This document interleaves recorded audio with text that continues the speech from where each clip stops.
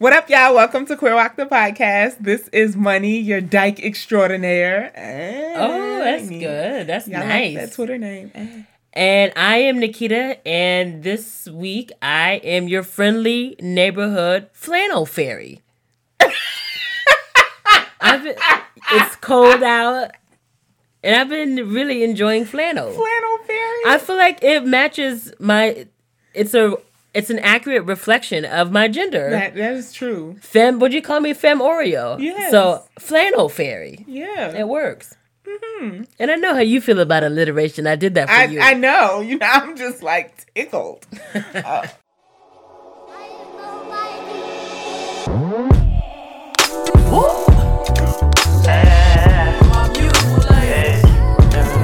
Love your chocolate demeanor and your cocoa kisses. I see your flow from a distance. Your vibe incite my submission. I give you all of me. Wanna make you proud of me. We see the God in all you do. Your light is harmony. Hey, every type, darkest night, brightest light. I'm loving your soul. They hate you, replace you, taint you, but know that you gold. Worldwide from every continent. I just want you to jiggle a little bit. Move them hips, feel that bliss. Hug your sis, make them piss. Don't resist your temptation. You're amazing, no limitation. My favorite in this matrix. We move by your vibration, and that's love. I hope you hear that on the daily, cause baby you love. I hope you hear that on the daily, cause baby you love. I hope you hear that on the daily, cause baby you love. You love. All right, so y'all can find us on all of your major platforms. You can hit us up on Twitter or Instagram at QueerWalkPod. Be sure to use the hashtag QueerWOC if you're like trying to connect with us on there and to help other Queer Walks find the podcast and the community, because I know how hard it is to be out in these streets as a queer woman of color without community. I know that's right. Use the hashtag and connect us. Yeah, you can also go to our Tumblr page where it all started at queerwalk.com, or you can find us on Facebook at Queer Walk the Podcast. And just for clarification, that is Queer Walk : the podcast. Oh my gosh. On Facebook. We don't want to lead our listeners astray. Because there's some other Queer Walk semicolon. I don't know. Okay. I just know sometimes that Facebook search engine can be rather tricky. Okay. I just want to help them. I just want to guide our fans through it. Okay. Okay. So. And if you're feeling real intimate, you can also hit the Gmail at queerwalkpod@gmail.com. You know, just so it can be between you and us. Wow. And Nikita's going to get on answering. Right in the Gmail. Why you had to make it nasty? You just. Uncle Nick. I didn't make it nasty. All right, so where can they listen to us, Nikita? I am so glad that you asked. Where can they listen? They can listen to us on SoundCloud, on Apple Podcast, on Google Play, and on Stitcher. Yes. No, I said SoundCloud, Apple Podcast, Google Play, and Stitcher. Okay, we're not going to start this early in the episode, okay? Moving right along. Just keep your bullshit, all right? So after you find us and you listen to us, or even while you're listening, you can take a pause and you can donate. And where can you all donate? I'm glad you asked. Let me tell you. It's like three hosts right here. I feel like I'm sorry. You're having a conversation with yourself, and I'm sitting here useless. You're totally a third wheel right now. So they can donate on Patreon. And Patreon is patreon.com/queerwalkpod. And as we've said many times, Patreon is a place where you can donate monthly, so you become a sustainer of the program. Sustainer? See, I'm still old. I said program. I know. I'm so sorry. You keep calling it a program. It's a podcast. It's a program. So, again, if you just want to skip just one day out of the month, just skip that Frappuccino or that bougie-ass coffee and just instead go ahead and send that $3, $5, $7 or more dollars to us a month. You can also donate to us on PayPal, and you can head over to paypal.me/queerwalk. And that's just a one-time, you're feeling charitable that day and you just wanted to drop some money. You know, like tax season's coming up. You just go ahead and drop a little bit of that tax refund in that PayPal. Please. Because, we just got new headphones thanks to y'all. Yeah. And I must say, I sound delicious in these headphones. Okay.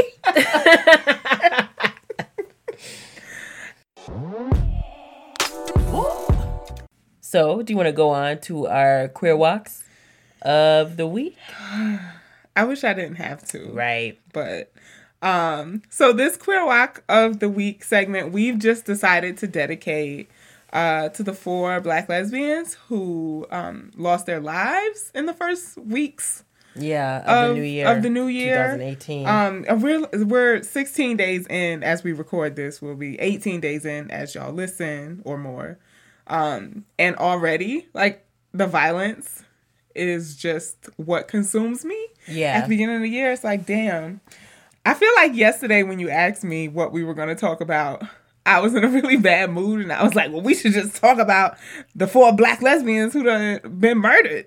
Ain't this some shit? You know, I feel like I skip over the phase of being, I don't know, like, dejected, and I just jump straight to anger. Yeah. And so, which is kind of what I want to talk a little bit about. But first, I would like to, uplift their names and, like, hold them as ancestors, which they became ancestors way too soon.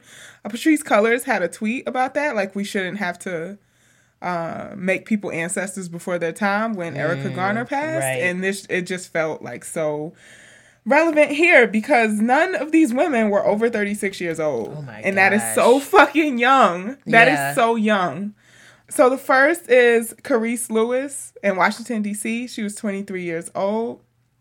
I read about her story on Democracy Now! On January 9th. So Ashe.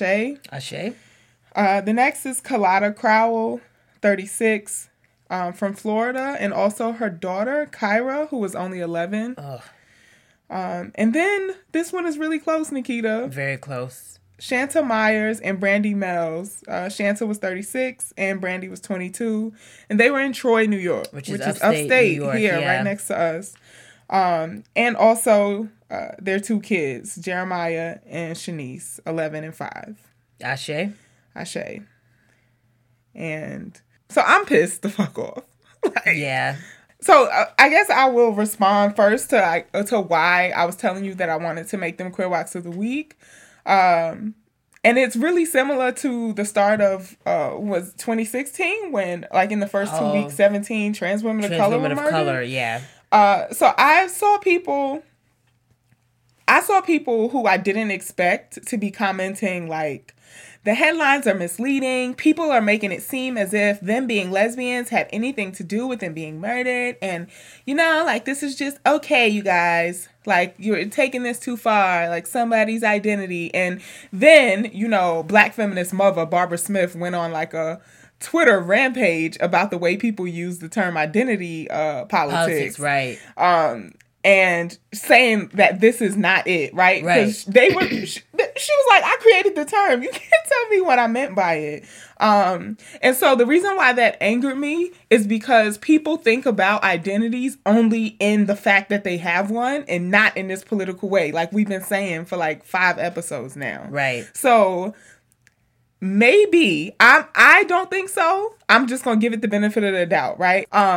But so let's just give it the benefit of the doubt that them being lesbians didn't have anything to do with this. Their conditions of being lesbians had everything to do with it. Especially these 2 who are so close to us, Shanta and Brandy, like living in an apartment complex where nobody checks on them for 5 days. Mm-hmm. Like, you cannot tell me that this is not a condition created out of being lesbians. Like, being women who love one another, you're probably isolated from family. At least your family don't live close by, even if you still are in contact with them. You're raising children. So this is not only about, like, the taking of their lives, but also their children's lives. Y'all, like, 3 babies were murdered in these past few weeks also.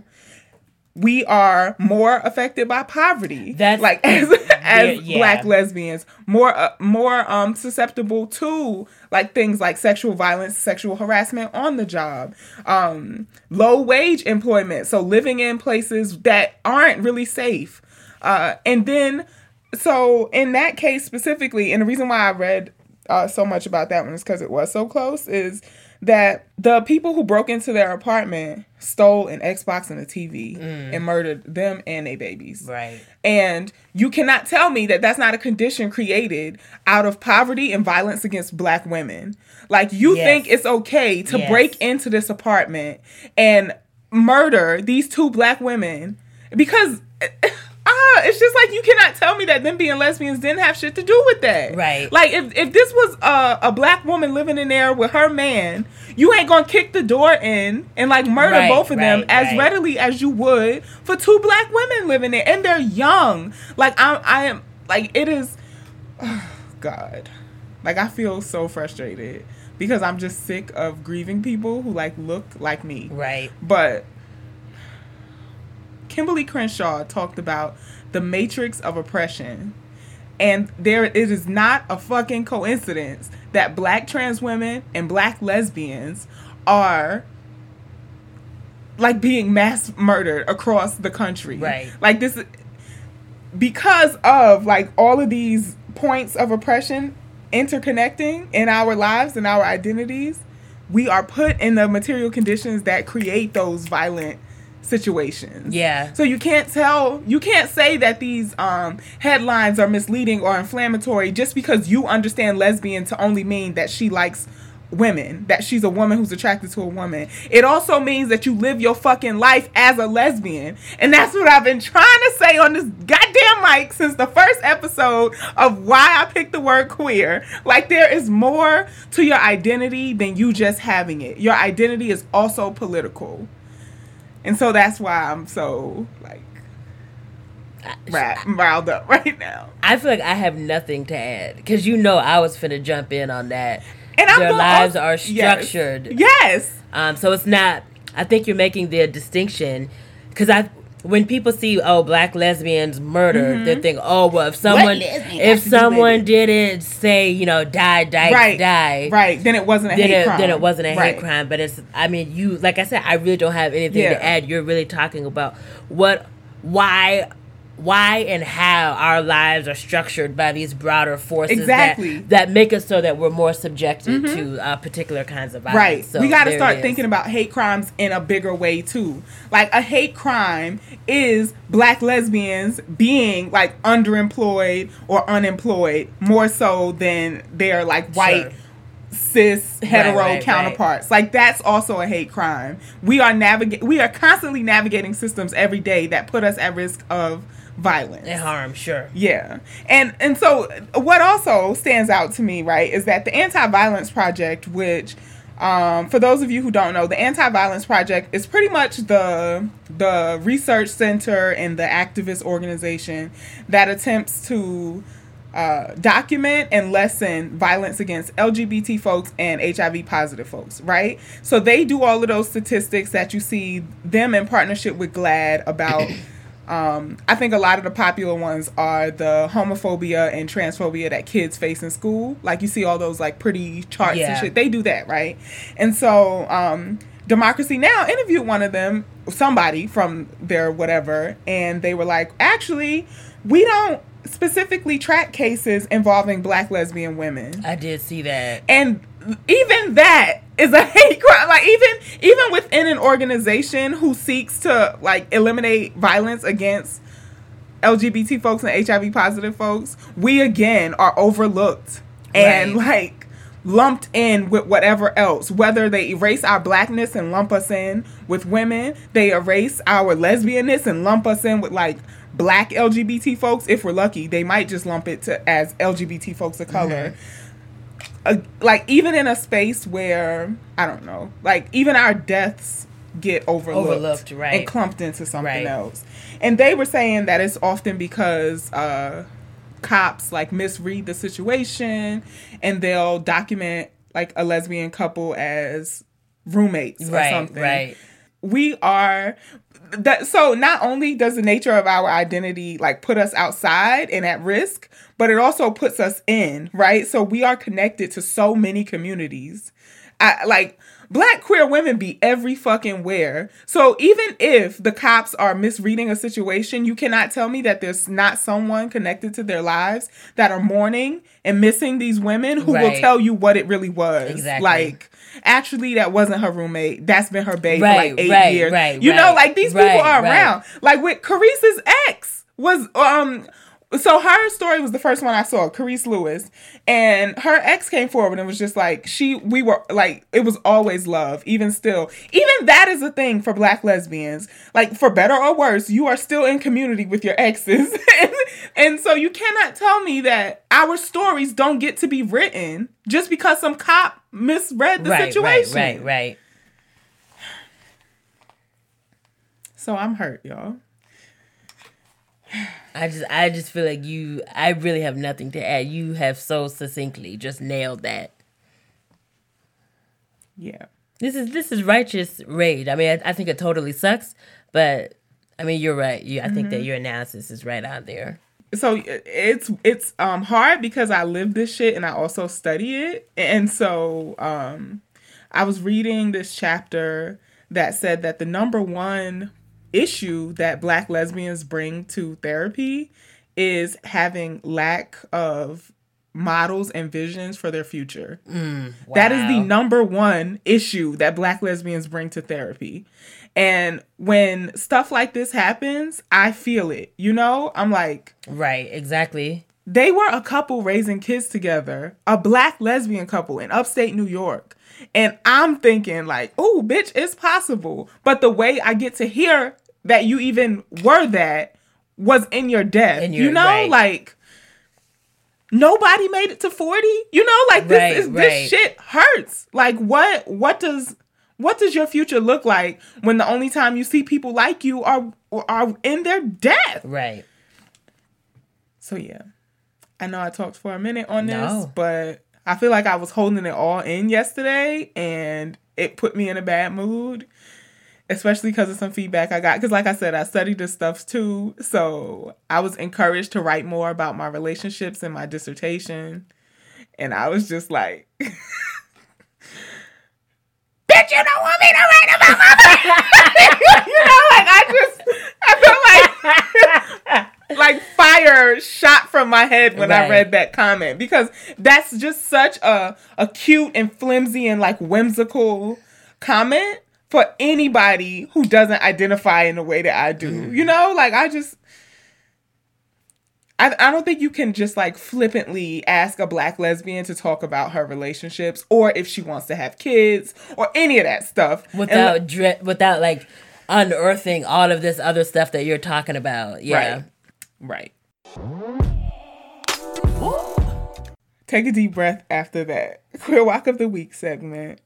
I'm going to lift their names up, and I'm not going to ask them to rest in peace. I'm going to ask them to tell the ancestors that you should not be there. You know, like, don't fucking rest.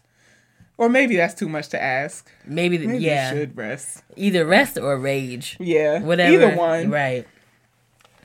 All right.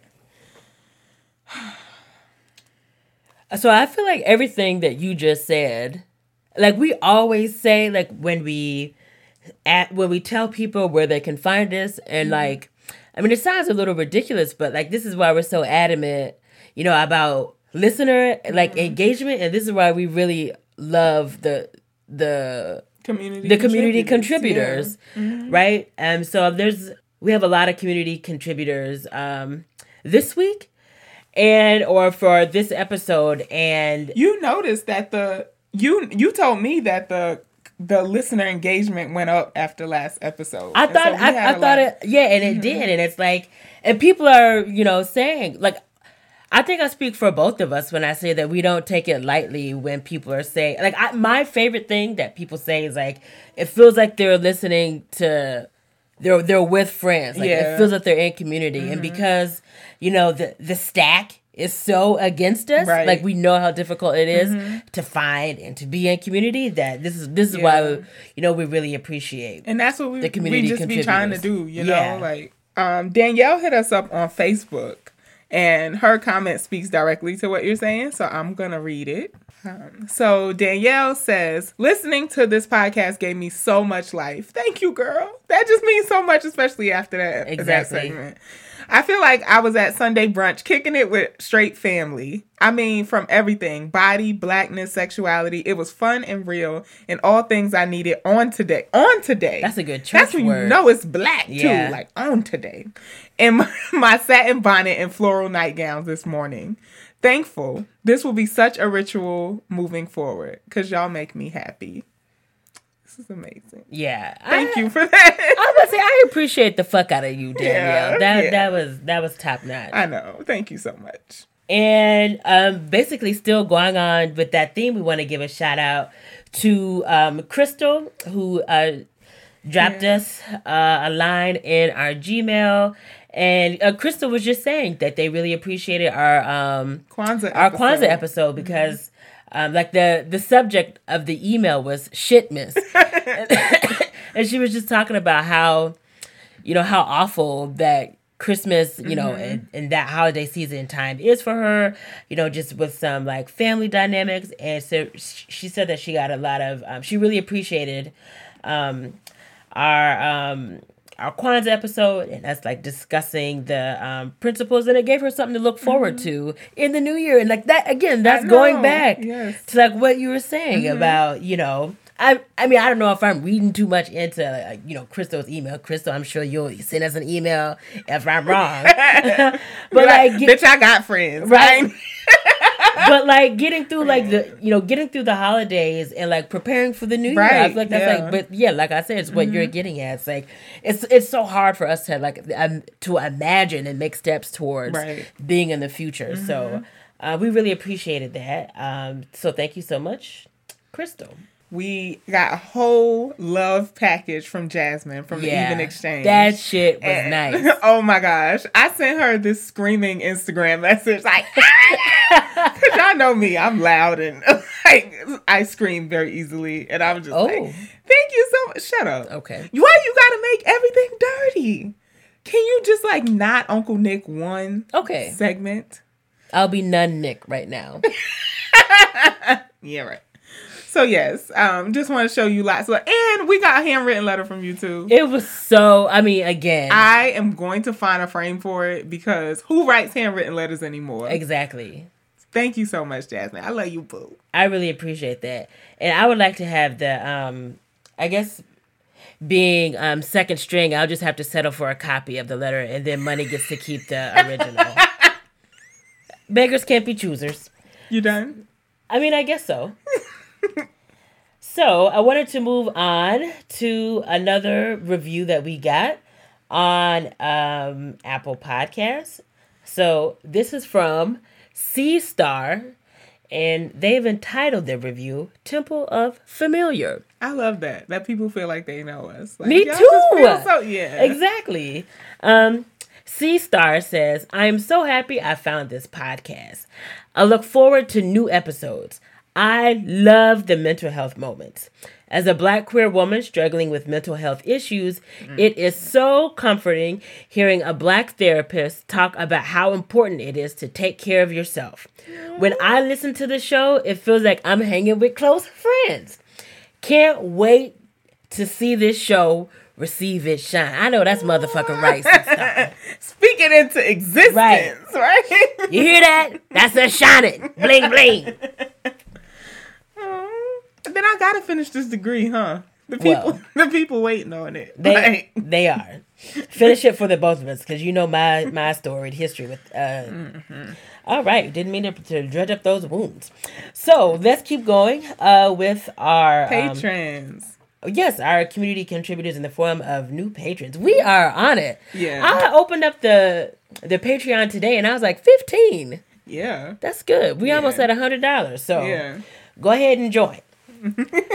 So we want to give a shout out to Queen from Of T-Wood, course. Queen, and Jay. Yeah, of course. So shout out to Queen. She wasn't Shaka on this, so I was like, wasn't she Shaka Khan? You wouldn't have known regardless. So I don't even know why you would bring that up. I don't. Yeah, love you, Queen. Thank you so much, Queen. And also shout out to Margaret. Shout out to Tawana. And shout out to Monet. Yes. So it's just on and popping in that Patreon. I like that Patreon. Monet and Margaret were like back to back because You love alliteration. I do. Wow. Margaret, Monet, and then we finna move on to the mental moment with money. Yeah! This is just a mental moment with money. This is the part where I would squish my boobs together and shake them. I wish the listeners could have gotten a view of that. Get your titties away from the mic. See, that's why y'all got to become patrons so I can get my own mic and I don't have to put up with this foolishness.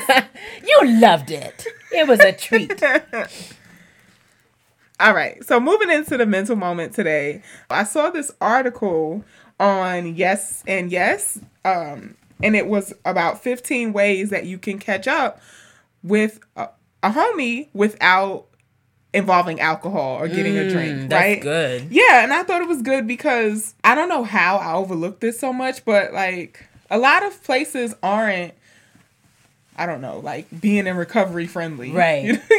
So I thought this list was really cool. So here I am sharing it with y'all. So ways to catch up with people, to check in and be like, oh, how was your break and all that without, let's go get a drink. All right. So the first is to invite them to your house. Why did you? I can count. I have like a roster Yeah. of the amount of people that have been in my home. Yeah. I'm gonna try to get a little. I had better to at that. Instagram it when I was finally allowed to come into your house because Okay. how long have I known you? I've known you 6 years. I've only And I've lived been in that that was my apartment first for. time I have in not your lived in the apartment for 6 years though. I've only lived in the apartment for like a year and a half. 2 years. A year and a half. 2 years. And I have never been in there. You are always at my house. Okay. Invite them to your house. Stop looking at my list. Number 2 is go on a walk or hike together. Oh, which this is one of my faves. I know you always do it with your friends who aren't me. Oh. So yeah, going on walks and hikes can be great. Number 3 is run errands together. So we actually have a queer carpool in Syracuse. Do we? How do you not know about this? I've never been in the queer carpool.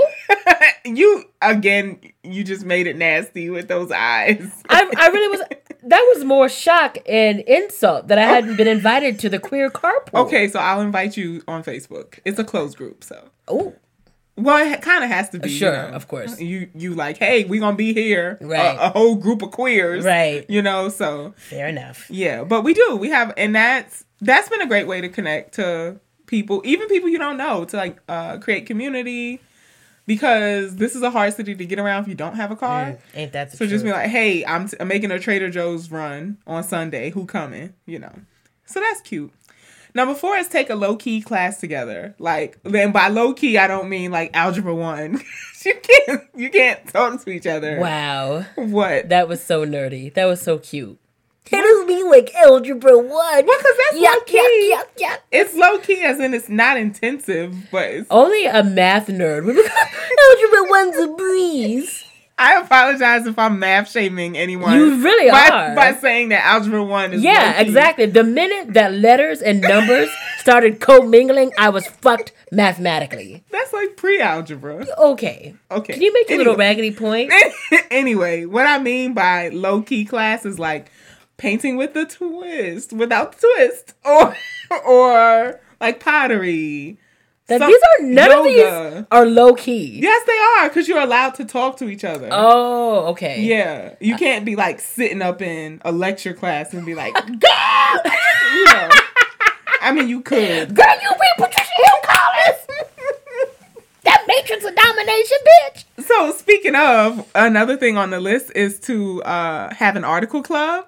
So a lot of times people try to have book clubs, and that's just a big commitment. That is so, oh my God, that is such a great idea. It always falls flat. Always. Nobody ever reads the book. Do an article club. Just share the link. And I think we inadvertently have an article club. Oh, yeah. Because Yanira and Bonnie always be sharing stuff. Always. And we all end up reading the article. So, and then come together and talk about it. Maybe you can give us a nice selection out of the Journal of Marriage and Family Therapy. I'm just going to hit you with the closest thing to me. Okay.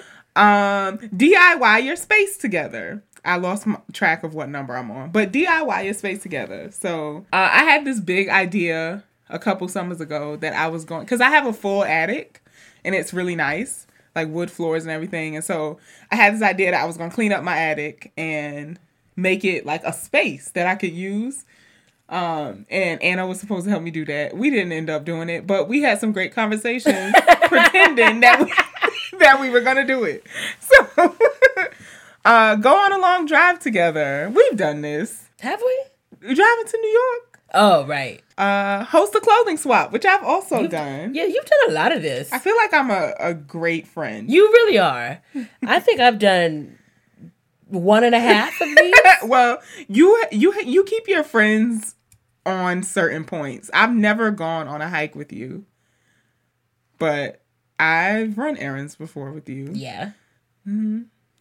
Oh, you took me around to do all of that DMV shit. Remember? Right. When my license was suspended. That was, yeah. I personally experienced that suspension license life. Yeah. Rent a cabin together. We've been talking about doing that. We should just we do it. really got to do it. Let's do it.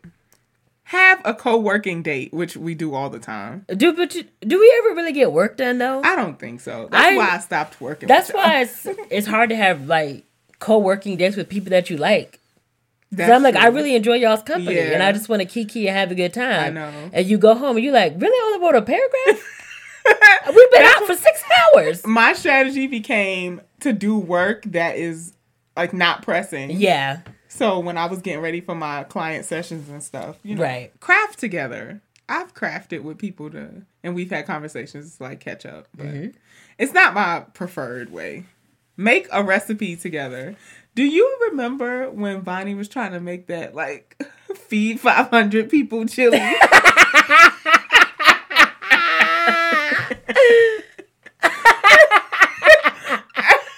Check your email. She sent the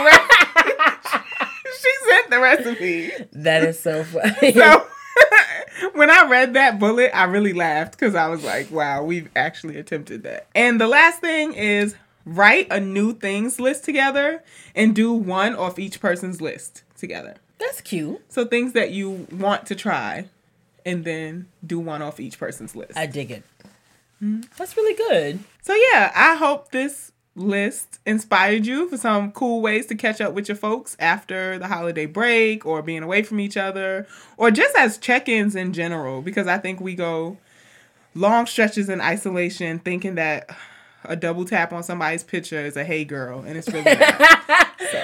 Shit, I've been thinking a lot about how I'm just exceptionally bad about prioritizing and maintaining relationships and friendships. So I really am going to try to use this because every time I'm always, what I've realized, and it's like, I mean, it's really cliche, but I'm like if I don't plan or prioritize something, then it's just not going to happen. And like when I went out with you and Seth last night, I was like, bitch, you having fun. You know what's funny is I see that emotion cross your face. It happened at brunch in the city. Yeah, right. You have this moment of looking at both of your shoulders and like, am I having fun? That's it. It's like there's a strange tingling sensation. Is that fun? So joy? And I really have to just do a better job. So, and this gives me and I'm not very good at planning and doing things where like these are like concrete things that I can just be like, hey, yo, let's go catch up and do X, Y, and Z. Yep. So I appreciate that. You know, it continues to be my favorite segment, the mental moment with money. My favorite segment is your segment, friend. Mental moment with money. Going back to your math love, M cubed. Okay. All right. Oh, sorry. Oh, I didn't mean to interrupt your little ditty. I don't know what your ditty would be for the word. This should be easier. Wow. No. You know what? I admire you for those ditties. Exactly. And I did different musical genres. Ouch. It takes, yeah. Wow. Yeah. I am blank. Tell the listeners that you apologize. All right. I'm sorry, Nikita, that I clowned you for the ditties because it is hard to come up with a ditty on the spot. Yeah. And you pulled from multiple genres. Multiple. All right. You done, crossover artist? Yeah. All right. I feel redeemed. Okay.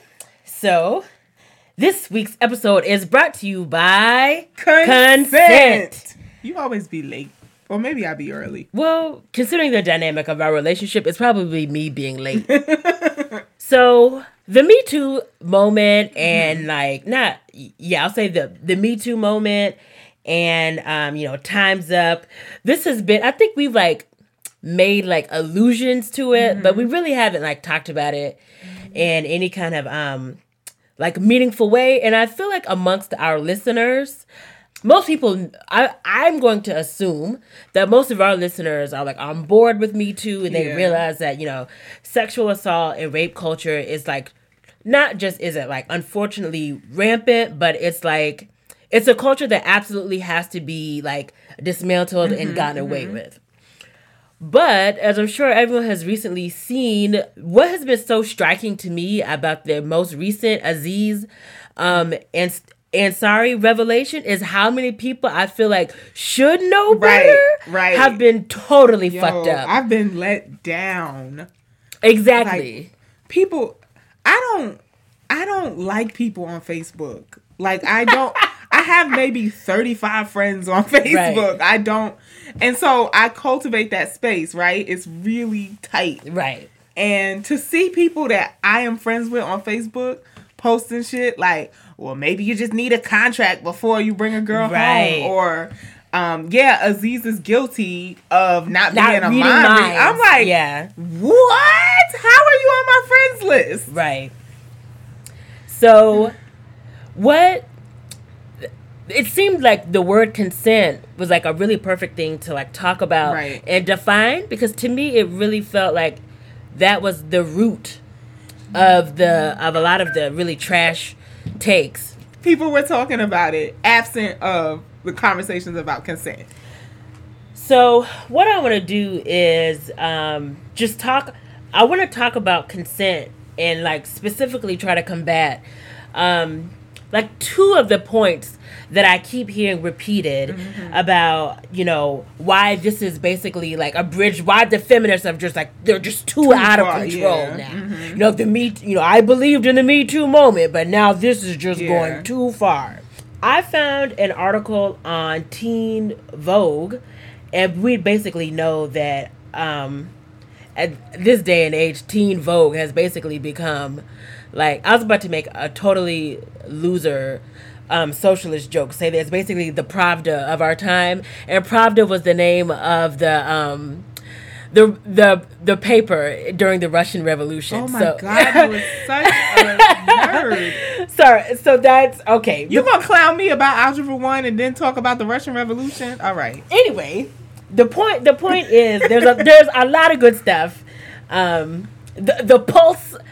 You can get a sense of the political pulse by sometimes checking out Teen Vogue. Yeah. So first, I saw, before I get to the Teen Vogue article by Dr. Jana. That's a nice ass name. Ooh. So Dr. Jana is a sex therapist, and she's a sex therapist, a writer, and a researcher, and she has this really great article called "Everything You Need to Know About Consent That You Never Learned in Sex Ed."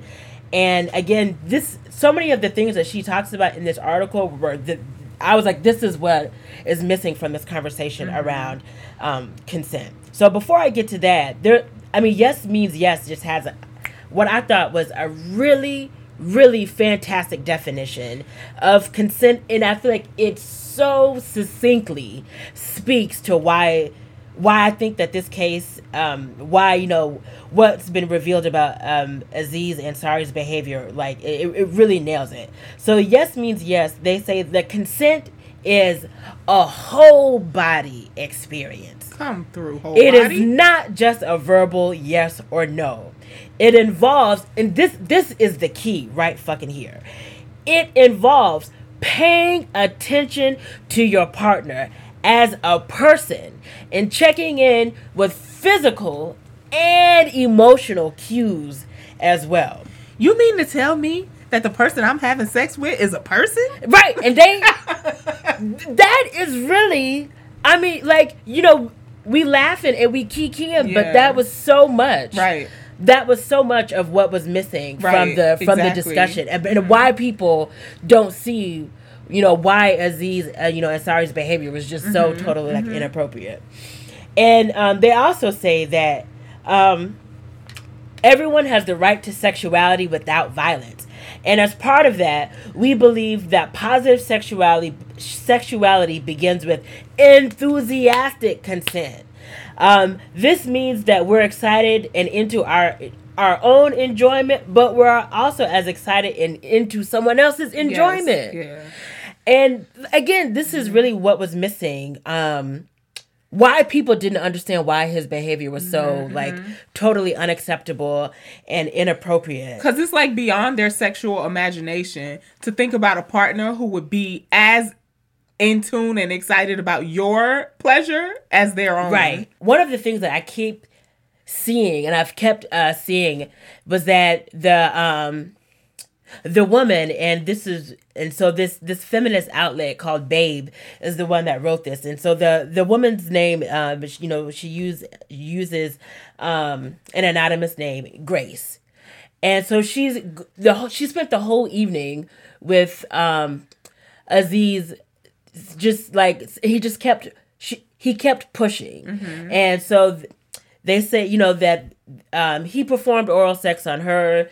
And she performed oral sex on him. And so, they went out, and so she didn't leave, but it was after she left, where she was in the cab ride home, where she was like this is really like horrific. And then there was times where she kept saying throughout the ordeal, like, we should stop this. I don't want to do this. And so, and he even, that there's like this really graphic thing where he says, like, is this how you want me to fuck you? And so she's like, no, like, I this is like, I actually don't want to do this. Yeah. Like, this is not okay. And so because of this, people are saying that she sent mixed messages.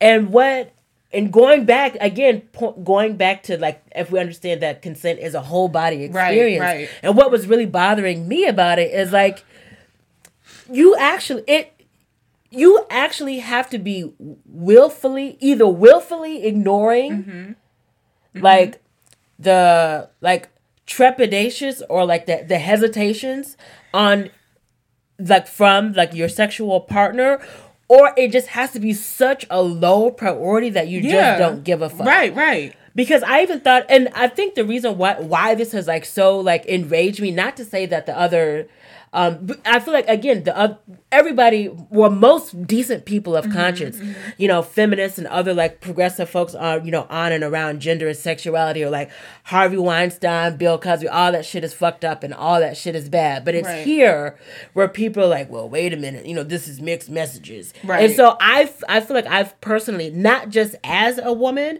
but particularly as a woman that has sex and deeply enjoys sex with women, I was that like, part. It is so a part of my sexual like practice and priority and concern. Like, I know, not just like in verbal terms, and we'll get to that. Right. You can tell when a partner is not into it. You can so the verbal, the difference between a no stop and a no stop, or like no, like really, like come, like okay now, like all right, like you can just tell. Or sorry to interrupt, going back to enthusiastic consent, you can tell when somebody is really deeply enjoying what it is that you're doing. So for me, it's like, again, if we understand consent as a whole body experience. That's what I was just thinking. So it feels very similar to the reactions that people had around that like blowjob scene in Insecure. Oh, where right. it's just like,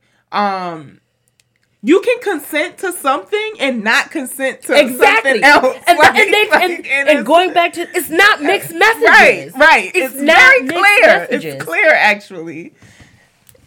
And she said, like, throughout, like, there's so many ways in the article or like in the recounting where she's like, no, I don't want to do this, or like, stop, or do you know what I'm saying? Yeah. Like, okay, I will, I will perform oral sex, but that doesn't mean that I necessarily want to do other things. Exactly. Like, those are not mixed messages. That is so, like, duh. And I think I'm a woman who has sex with women also, and so like I can like imagine times hearing from clients and from straight friends where it's just like, girl, I just gave him some head and he went, just like, right. Go ahead with that. Like, right, I don't want to do like everything. Exactly.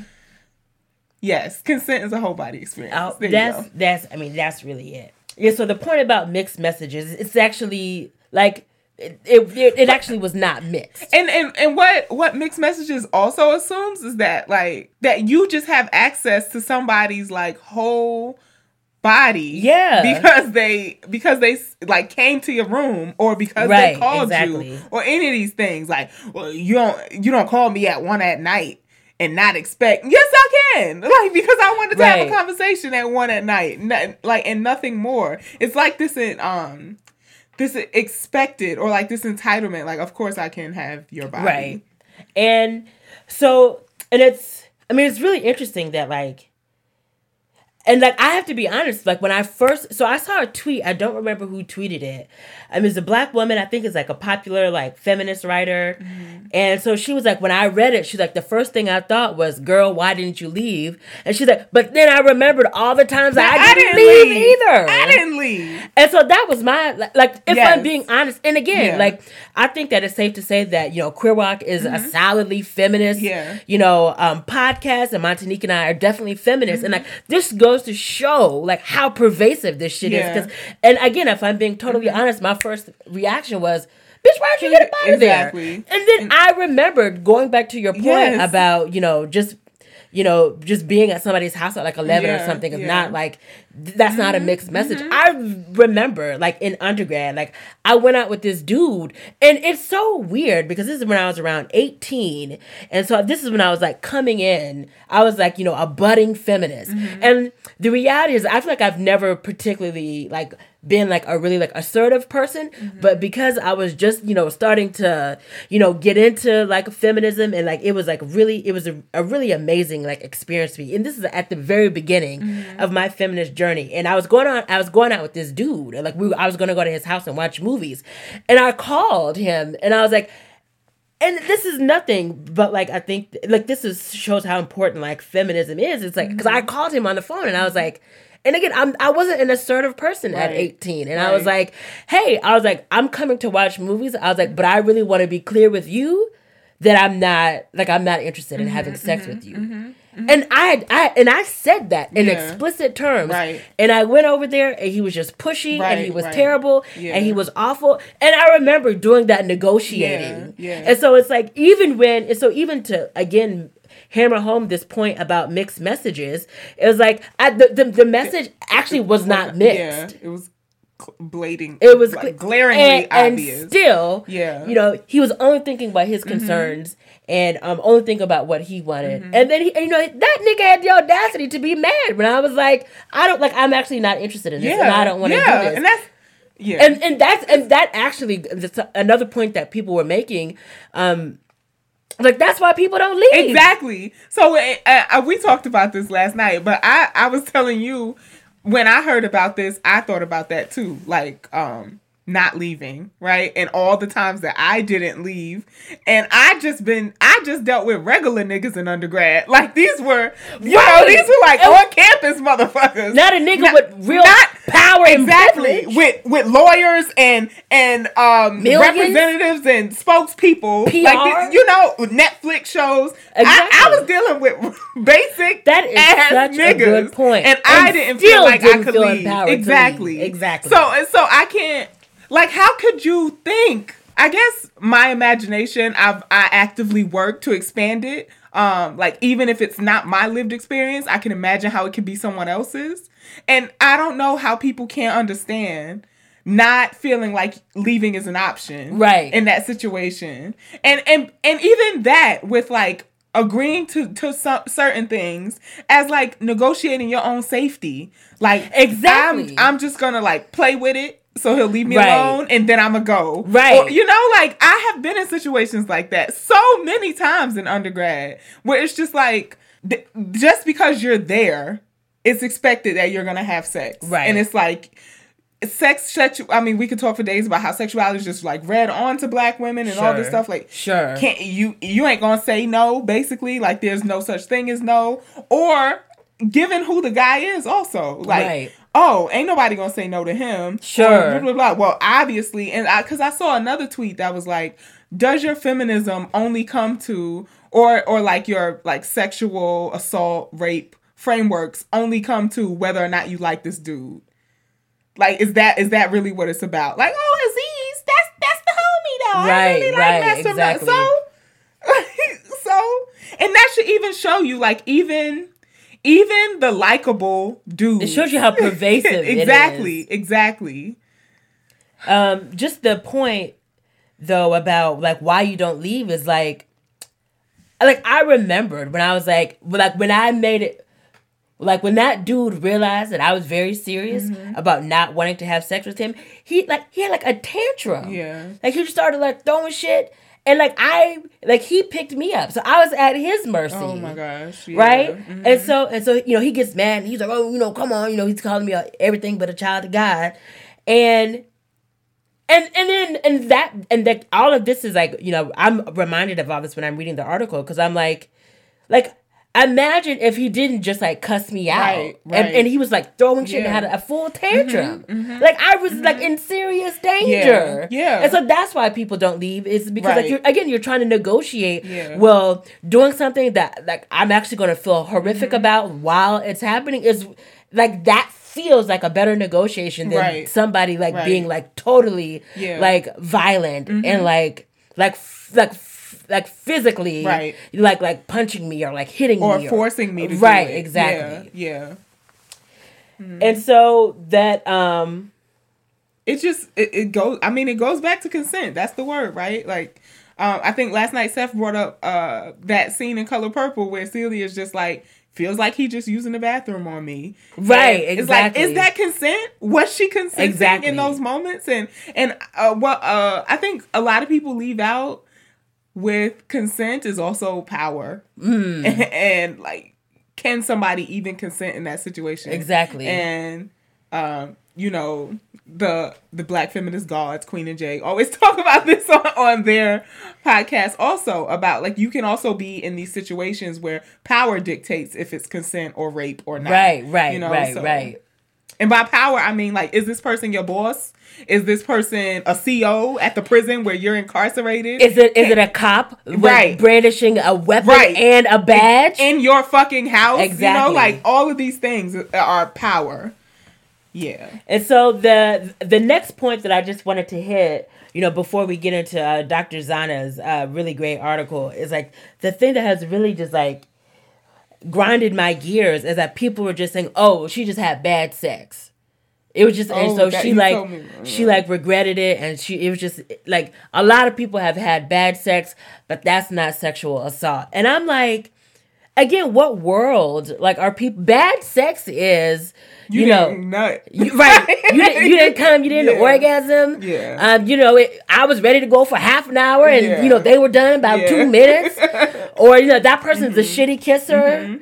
Or, wasn't tickling and finagling things, right? Like, it didn't, like, that's, it's what kind of, like, fucked up culture is like repeated no's and I don't want to do this. That's bad sex. Yeah. Is bad sex. Is not consensual sex. Right. And like it's so strange to me that we actually have to make like that distinction. That it's like no, it wasn't bad. Bad sex is still consensual. Yeah. Like you just are not satisfied with what you signed up for. Exactly. This is not bad sex.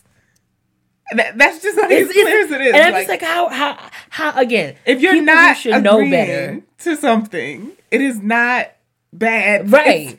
It's sexual It's assault, a sexual assault. misconduct, rape. Right.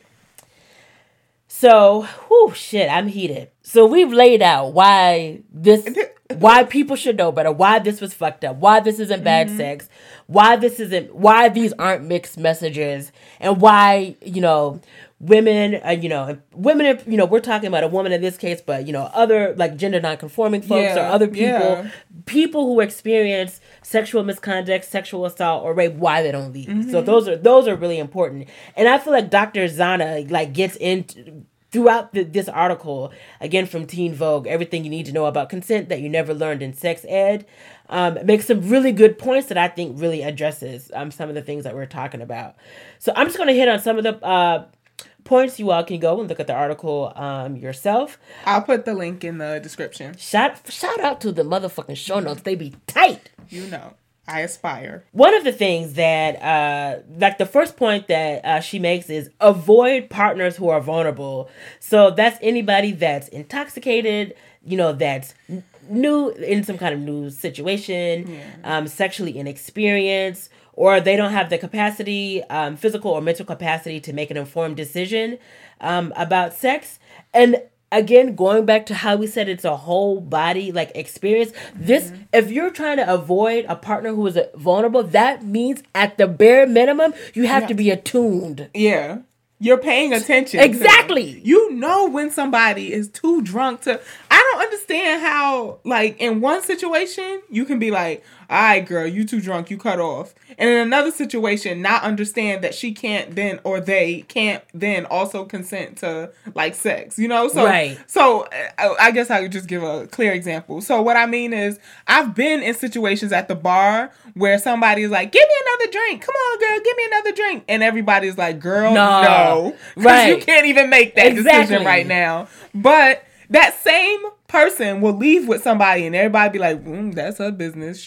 But exactly. You just said cut that bitch off at the bar. Exactly. No more. Exactly. Yeah. And again, really just driving home this point about the whole body experience.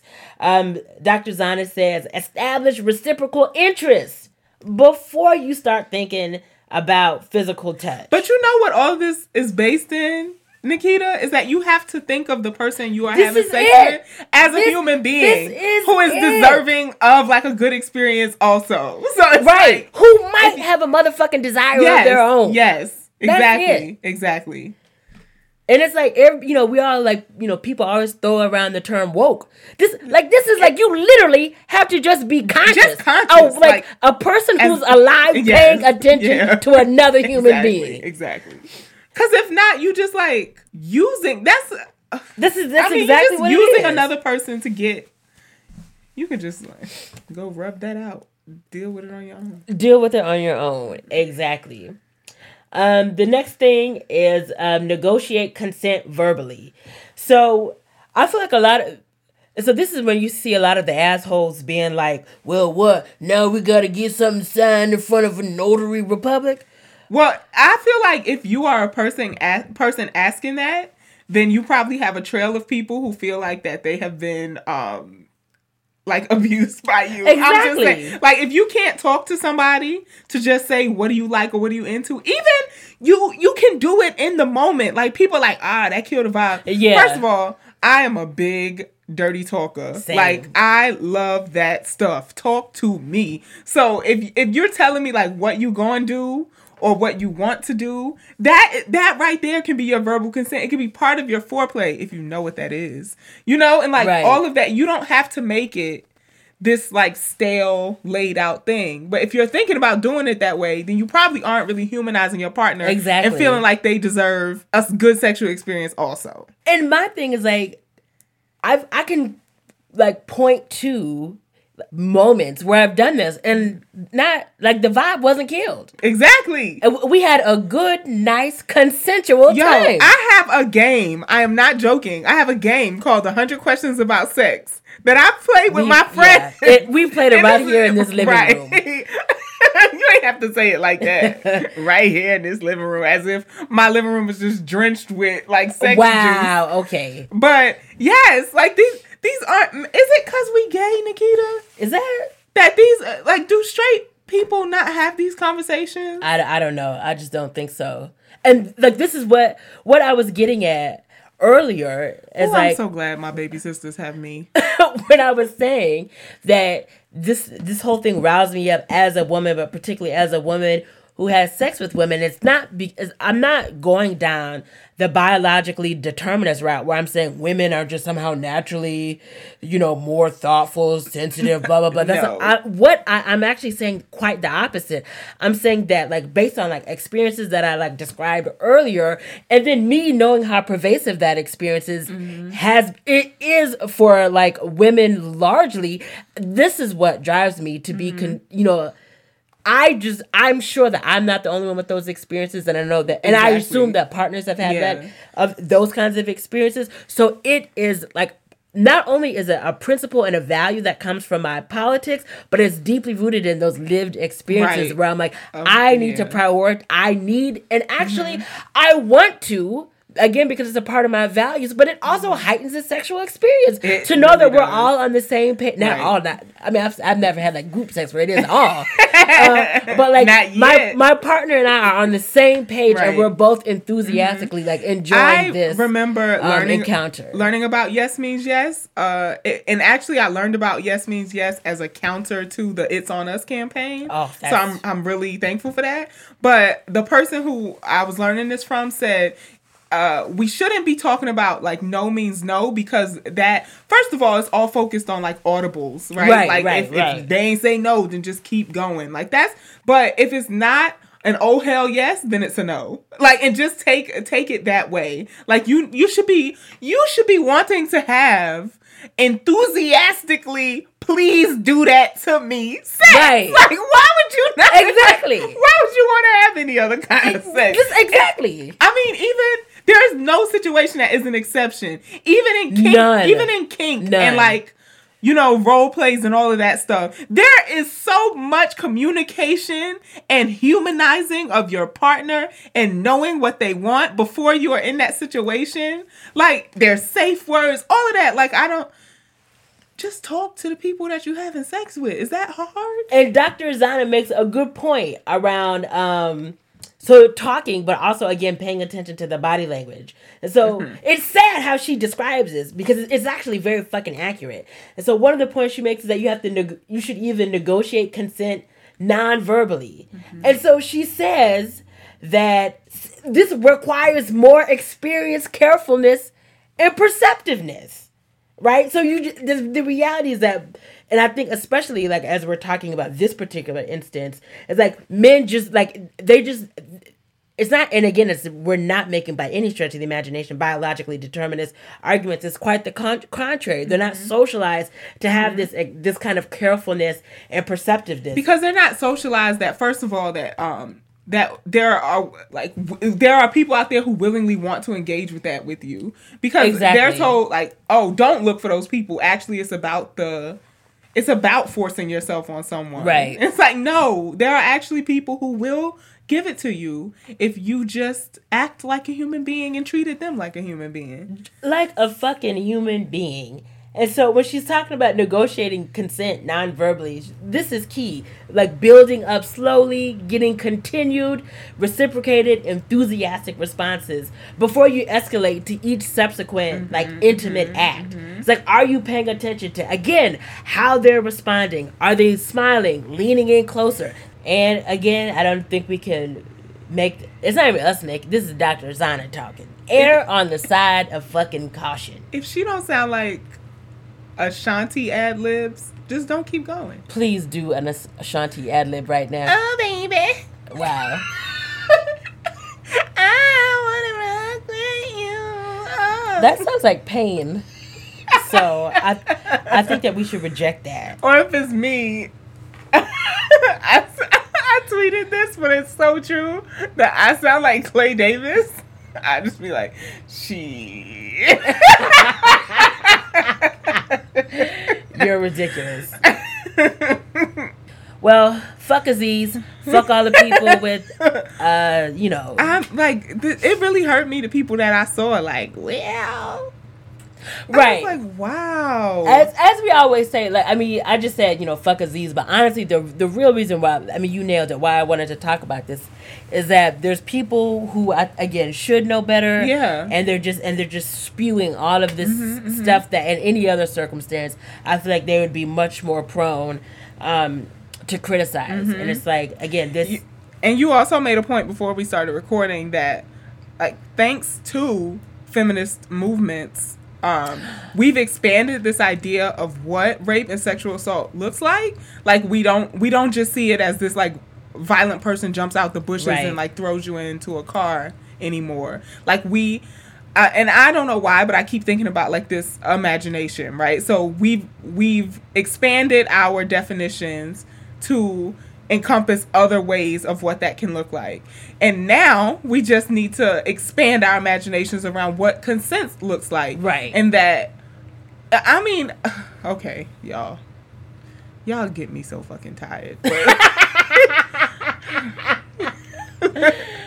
And again, and you know what else I think that this hit on, and this is gonna be the last point because I know this segment is getting kind of long, but I think this also hit on for people that they might actually have done something shitty to someone. Yeah. And I mean, Alice Walker has this metaphor where she talks about being a beautiful butterfly and evil honey.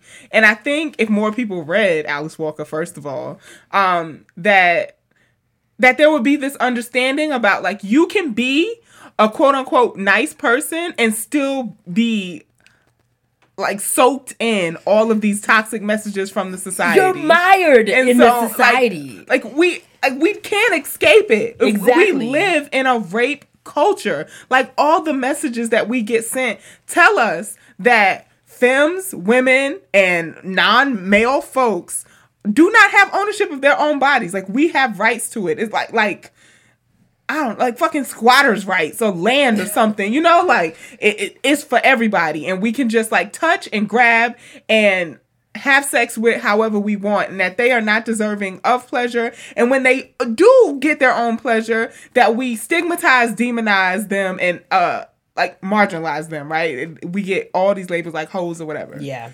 So if you, the last thing I'll say is, if you're one of those fuck-ass people that was saying and spewing this bullshit about mixed messages, this mixed messages and bad sex, I challenge you to incorporate what we've talked about into your own sexual practices. So get your shit together and do the right thing, or Uncle Nick will find you and beat your motherfucking ass. She really will. I really will. All right. So I feel like, do we even need a topic on this episode? I really don't feel like we do. we kind of went in. But I did want to, we wanted to read a letter in response to our last topic about demisexuality. I'm just saying, y'all been deep in the contributions. Yeah. Between our last episode and this one. So, shout out to Kiera. So, in regards to or response to our last episode, where we talked about demisexual, Kiera says, "Hey, Money and Nikita. Hey, ow, ow. I was listening to the recent episode, and I figured I should write in since it resonated with me. I identify as an asexual queer person. I'm a lesbian, but I don't find myself sexually attracted to anybody.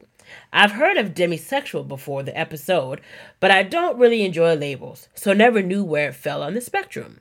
The problem, which is in quotes, with being asexual in relationships, your partner might think that you're not attracted to them or something, but that's not the case.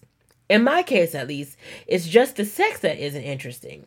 I find the person cute, but I'm not enough to be like, wow, I want to smash. I really feel like most ace people don't mention that about themselves. We just blend into whatever sexual group we identify with, and then as relationships form, we have the convo about how we tick. I hope this helps with your perspective and is able to help others. Thank you for that. Thanks, Kiara. I mean, I think it added to, I guess, like the perspective of like asexuality and like the ace spectrum. I guess I was just I just had like more questions around labels and labels as identities and how like they work in community. Like, to identify as an asexual lesbian, I really have questions around how people are defining sex. Say more. Well, because so I lectured on this last week around like lesbian couples, and a lot of times what happens in research studies on lesbian couples, I hate to be this person, but like I said, I live it and I study it. But a lot of times in research, lesbians don't get captured in like having sex because there's no penetration right, or two like genital on genital contact. And that doesn't necessarily have to be happening for you to have sex, especially as a lesbian. Sure. Particularly as a lesbian. And so I just wondered like how people, when I think everybody feels like they have this working definition of what sex is, but I honestly don't think that can't be the case for us to have all of these, because the first thing I thought of when I read demisexuality is like, isn't that everyone? Like, maybe not me, because like I said, I'm highly sexual, right. but to like not initially be sexually attracted to someone, I feel like, I mean, what's evident with everything we've been talking about this episode, because people are so trash, even if I do find you sexually attractive at first, like, you can get the cookies, you probably gonna say some shit that I'll be dried right up in the next minute. So, like that, again, makes me think about, like, how are people defining sex, sexual attraction, especially queer women? Like, what do you mean by sex? Yeah. When you said it before we started recording, I realized I don't know I feel like we were talking a little bit. How do I define sex? So I used to be a old head YouTube person, and there was this YouTube channel, Studology 101. I don't know if they still make videos, but back in my baby dyke days, they were like black lesbians making YouTube videos about lesbian stuff, so I watched.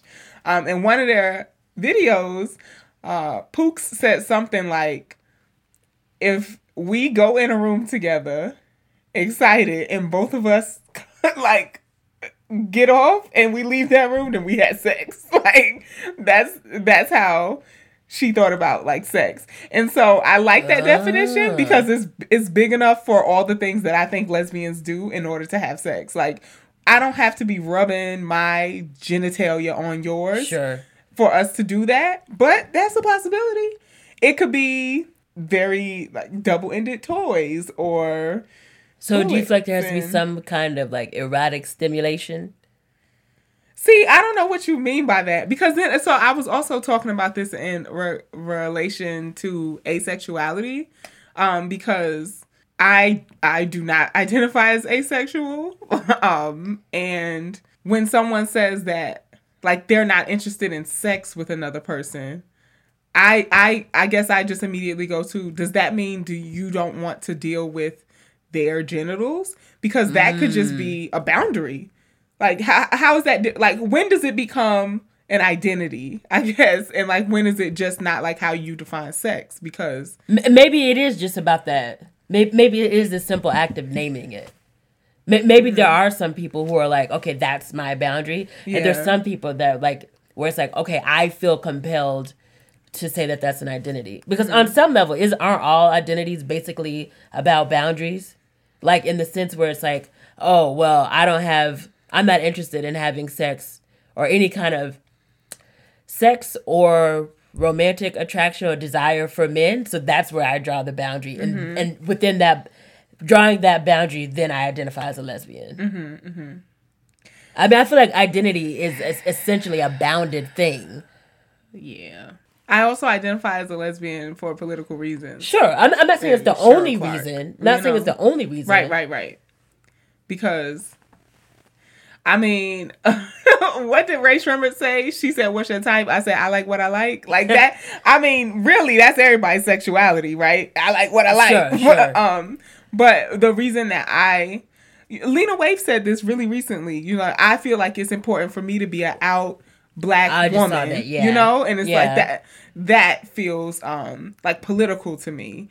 And so, and please, like, folks on the ace spectrum, demisexuals, people who aren't into labels but use labels like asexual and demi. Yeah. Like, I don't know where the political stance is in naming that.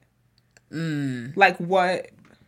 And again, it goes back to what I said the last episode. Like, I don't know what, like, institutional power or, like, access or marginalization you experience by having that as a label or an identity. Well, I don't think that the two have to be connected. I don't think that you have to experience some kind of institutional marginalization or exclusion to claim the identity. I feel like there's a difference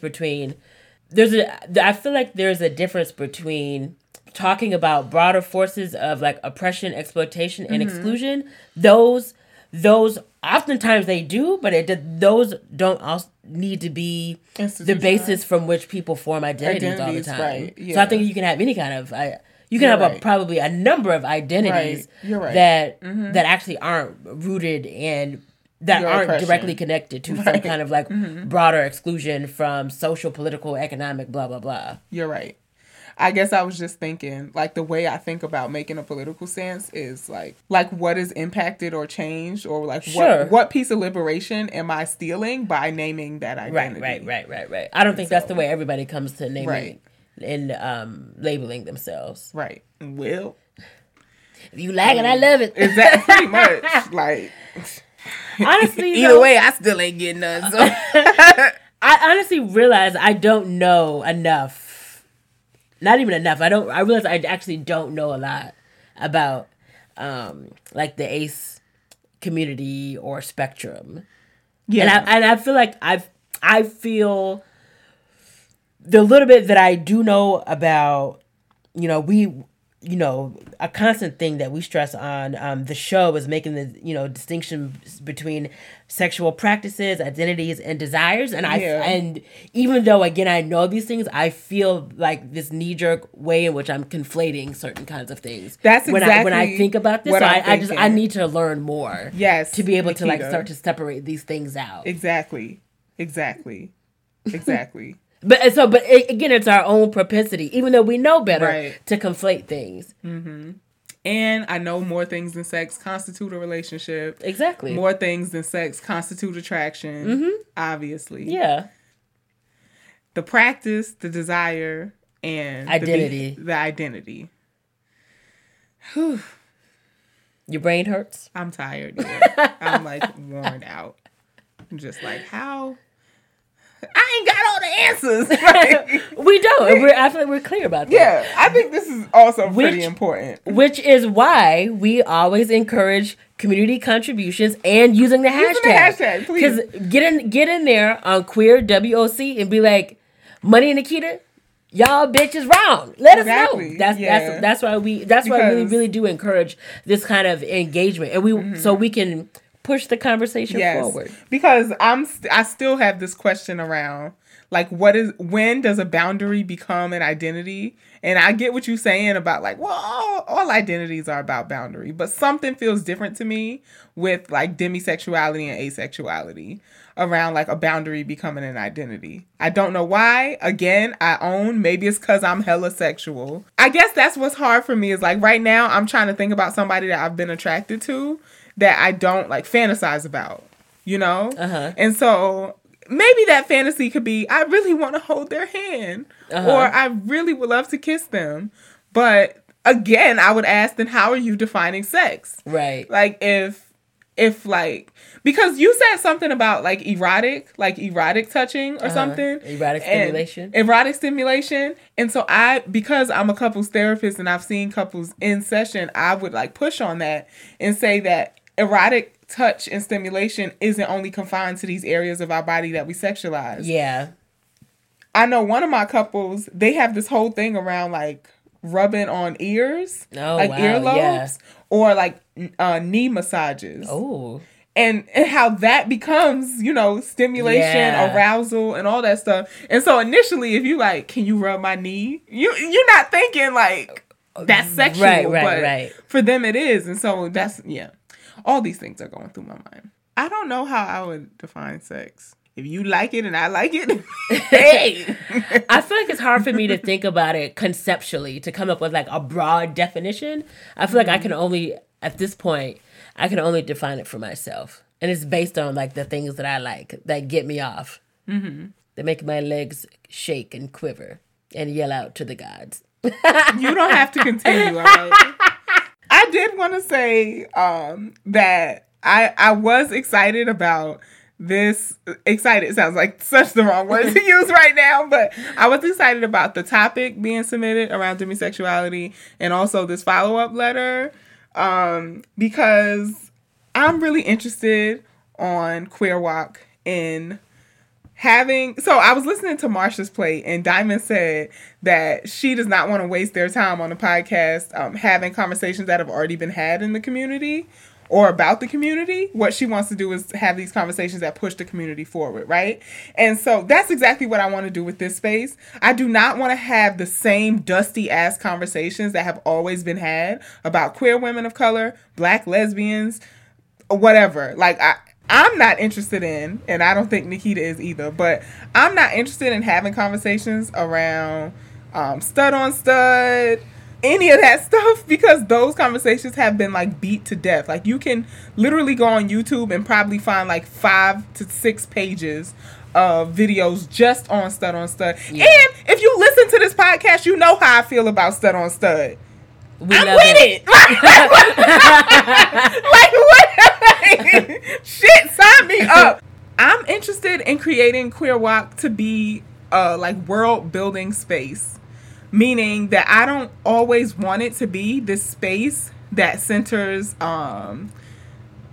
like resistance because of our identities. I also want it to be a place of celebrating our identities. Does that make sense what I just said? Like, I don't want Queer WOC to become the platform where we talk about resisting all of the shit that the world puts at our feet because of our identities as both racialized people who identify as femme or women and people who identify as queer. Mm-hmm. I also want, sure, sometimes we have to do that because that's just the nature of the beast. So, of course, we have to do that sometimes. But more so, I want this to be a place where we celebrate who we are and we celebrate our lives. And talk about the fun stuff. That I guess I just said all that to say that that's why I liked this conversation, is because it did do that for me. Pushed the community forward. Yeah. So like I'm like aware and underdeveloped on my knowledge around like the ACE spectrum. Yeah. That helps me. Like, okay, if I'm saying queer, this is all inclusive of everybody with like, marginalized sexual identity. So I need to be looking at this and pushing myself to be more inclusive. Right. Definitely. And something that I think about is when you mentioned, so we're reading Audre Lorde, or you read the work of just any of the Black feminists, ancestors like Barbara Smith or Cheryl Clark, and you're wondering, why does this shit sound like the same things that we're dealing with right now? It's something that I actually, if we're talking about pushing the community forward, the thing that I think about is like, there are ways in which where it might seem as if things are the same, but they're actually different. Yeah. And it's like, we actually need to like cultivate the tools and the analysis to see what things were, were happening then, and what things are like happening, like now. And so this is kind of why Money gets so mad at me when we're preparing for the show because it takes me like 70 million years. It does. To get ready to do the word. The word. You prepare like a pastor for the sermon.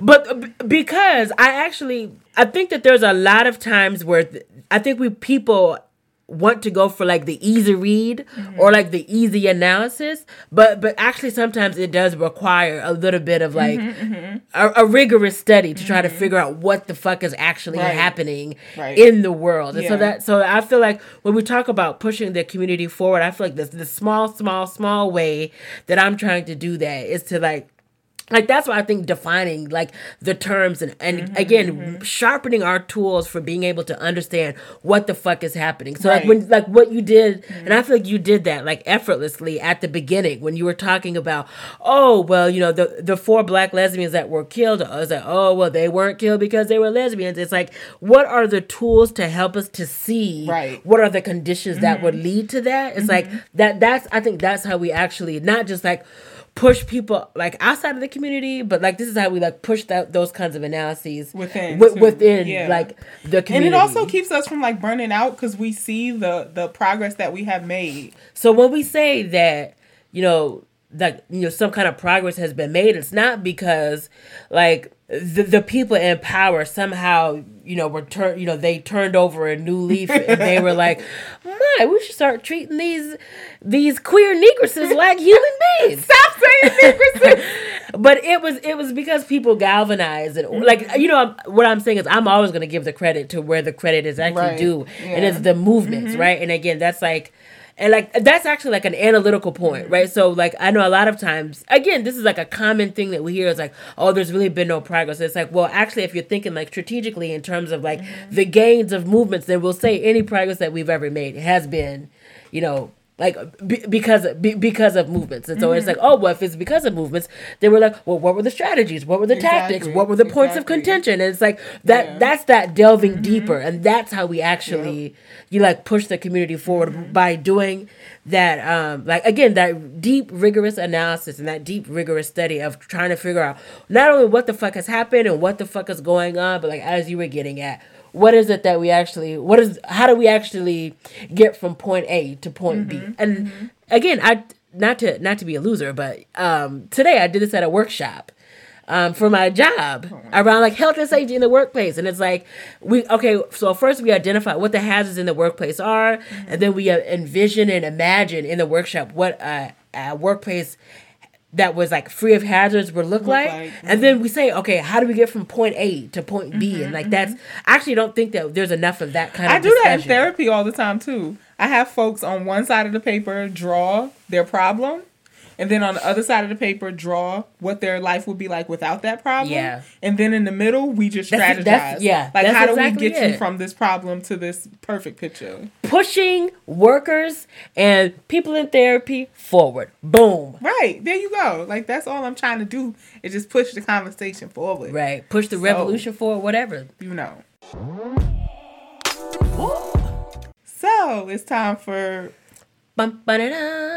Curved Chronicles. Curved Chronicles. Wow. Oh my God. I'm going to give you credit for it because, like I said, I couldn't come up with that. Bitch, you would have a theme ready. So Nikita would not let me do my Curved Chronicle that I wanted to do. Oh my God. Because it's probably mean and I would probably regret it or whatever. No, I don't think you would regret it. You're not that kind of broad. I regret nothing. Okay. I am. Okay. Please. Sure of that. Okay. But I guess this is not necessarily a curve, but I just realized that a bitch can't tweet about having a crush because it puts y'all like in a nosedive into your feelings. It's just as interesting to me. Like I didn't name anyone in that tweet, but boy, oh boy, did it rumble the streets. And also, I guess I followed it up with a tweet about sex robots. And I was just like... That sex robot while I'm out here looking for a bae, I should be just saving and investing to build the sex robot of my dreams. Yeah. I think that's an awful idea, and I hope you don't do that. Well, a robot can't give me things Exactly. that I want That's anyway. not. No. A robot can't like debate the future of Black feminism with me. That's really all I want Bae to do. That Black feminist robot Bae is coming out in 2045. I just gotta hold on until then. This is so funny. This is why I always say I need to get better at the tweet game, because it's like I saw those tweets and instead of like tweeting, I always end up texting. I text you. You called me, and that's what I was like. Oh, this is serious. Yeah, I Because mean, Nikita called me. because I was like, I was about to say, who are these motherfuckers in Martinique's tweets? No Mentions. You know what's funny is that a lot of people who either replied to that tweet or reposted it or something, I have previously like been attracted to. I did. That's why I called, because I paid attention. I want to learn how to do the Kyle Barker laugh. You know, I've been watching. Oh, you've been watching Living Single. I think that was it. That was good. Yeah, I just. Oh, are they gonna like? I'm always afraid of singing on the show, because me they copyright shut this shit right off. Email the other day about copyright infringement, and I was so scared it was for the podcast, because in the early episodes I was using like real songs before we had the intro track, but it was for a YouTube video that I did in maybe 2006. Oh my God. And I was like, phew. Oh, gosh. So the podcast is safe For now. But yeah. I don't feel the need to disclose who my crush is. Yeah, I'm and really annoyed by this. Yeah. And I'm actively trying to not have this crush. So I feel like if I say it out loud, then it makes it real. It doesn't. It releases the power. I didn't believe that shit. Yeah, exactly. I just said it. You just want to know. Tell me off air. I won't. Sign it. Sign it? Yeah, let's do I charades. don't know ASL. No. Think it real hard and try to send it to me. No. Okay. I can feel it, but I can't say it. People be out here liking each other or whatever, but that doesn't mean that something comes from it. Oh, sure. And so I think like that tweet wasn't even about me, like people's response to it. It was more like them. What do you mean it was more them? It was more of, I think I'm not the only one who's like trying to not have crushes on people or shut down. You always do this, like try to pull at a string that I like can't explain. That people really don't give a shit of who I have a crush on. It's more about like, am I actually going to be the one to leap and like act on it? Oh, Because I see. it just happens a lot in our like circles that people, I could like fawn over you for days, but you ain't gonna know it. Yeah. Sure, yeah. So that's real. Which is why somebody's got to take a leap. it shall not be I. Okay. I just said somebody. It ain't got to be you. Yeah, it will not be Mon to the Neek. Well, I hope the crush is listening, and I hope that they take a leap. Stop talking to my crush. Because you don't even know who they are. Exactly. So I'm just putting it out there.